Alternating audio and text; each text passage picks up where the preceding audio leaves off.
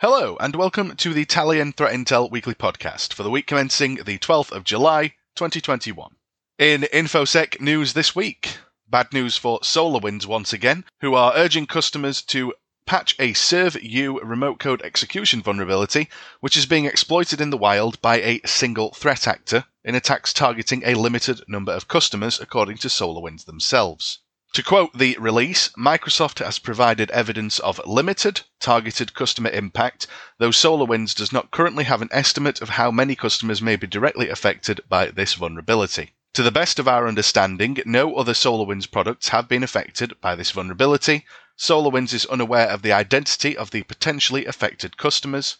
This zero-day vulnerability, tracked as CVE 2021-35211, impacts ServU Managed File Transfer and ServU Secure FTP, and it enables remote threat actors to execute arbitrary code with privileges following successful exploitation.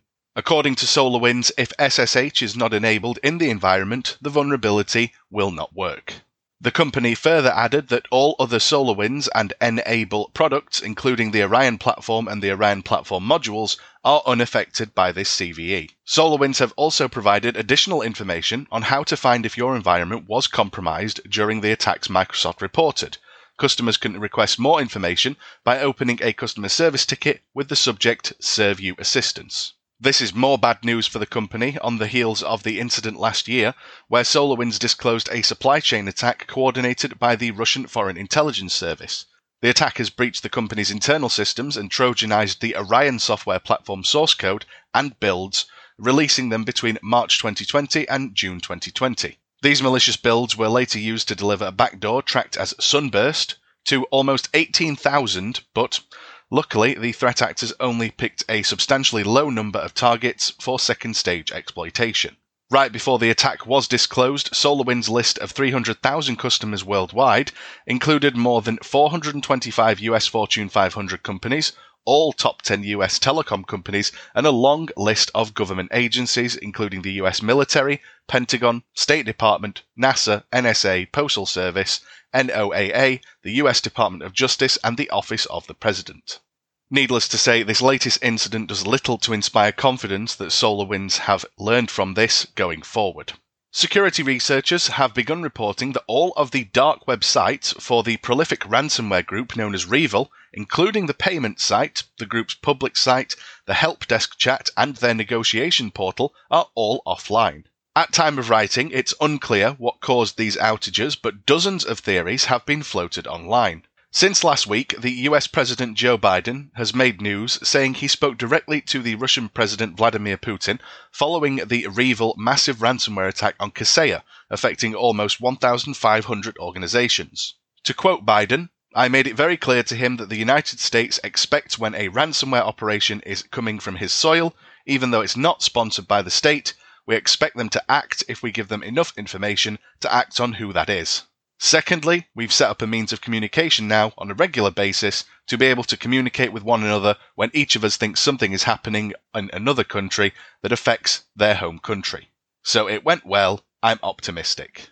White House officials are expected to meet with members of the Russian government to discuss ransomware this week, while some security researchers believe the group may have taken their own websites down, either because of internal squabbles or fear over increased law enforcement scrutiny. Others think it may be the result of official actions taken by government agencies.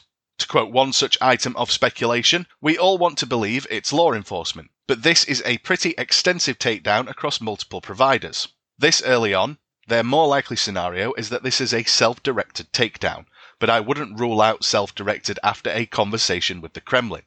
We've been speculating about this since the Kaseya attack. Biden gets a win because a major ransomware gang is gone. Putin gets a win because he helped, and REvil gets to keep all of their money and their heads. The timing of this takedown, the day before the next ransomware summit, lines up, but it's all speculation.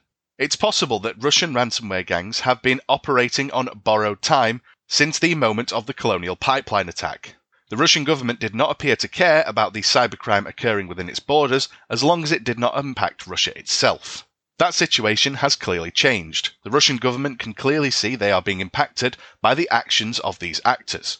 Whether REvil was taken out of commission by the Russian government, saw the writing on the wall and took the infrastructure down themselves, or are simply rebranding like so many groups have, likely including REvil itself, or something else unknown at this point. Researchers have been scouring Russian language forums for chatter about the outage, and while the discussion is limited, some threat actors have speculated that even if law enforcement agencies have successfully targeted REvil, this will not spell the end for the group's activities. Some predict the group will reappear under another alias or split into smaller groups to attract less attention. The inaccessibility of the REvil ransomware group's websites is significantly unusual because the group's infrastructure has historically been more stable than that of other ransomware groups. The outage could be down to temporary technical issues or upgrades, or it could signify the aforementioned law enforcement disruption of the group's operations. To add further fuel to the fire of speculation, REvil's representatives have not appeared on high-profile Russian-language cybercriminal forums for several days. And the TrickBot Trojan appears to be in resurgence mode, with its operators filling out infrastructure globally and releasing an updated version of its VNC DLL module, used for monitoring and intelligence gathering, according to researchers.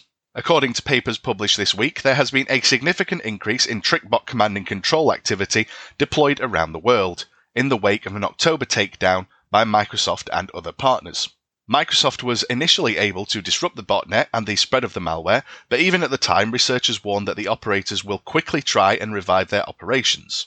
That appears to have happened, and not just on the infrastructure side. Researchers have said that the TrickBot's espionage module is under active development with a frequent update schedule that applies improved functionality and bug fixes. The latest version of the spy module makes use of virtual network computing, hence its name, VNC-DLL. It essentially sets up a virtual desktop that mirrors the desktop of the victim machine and sets about using it to steal information. This strain has been circulating since late May, according to researchers. So it appears that despite the takedown attempt, TrickBot is more active than ever. And indeed, the VNC DLL module is the latest evolution for TrickBot, which started out as a pure-play banking Trojan before evolving into a more sophisticated and common modular threat known for delivering a range of follow-up payloads, including ransomware. Since the October takedown, it's been spotted adding even more functionality, including adding man-in-the-middle browser capabilities to its module for stealing online banking credentials and implementing a rare bootkit functionality designed to inspect the UEFI BIOS firmware of targeted systems. Thank you very much for listening to the Talion Threat Intel Weekly podcast. Please do not hesitate to contact us should you wish to discuss anything outlined here, and thank you very much for listening.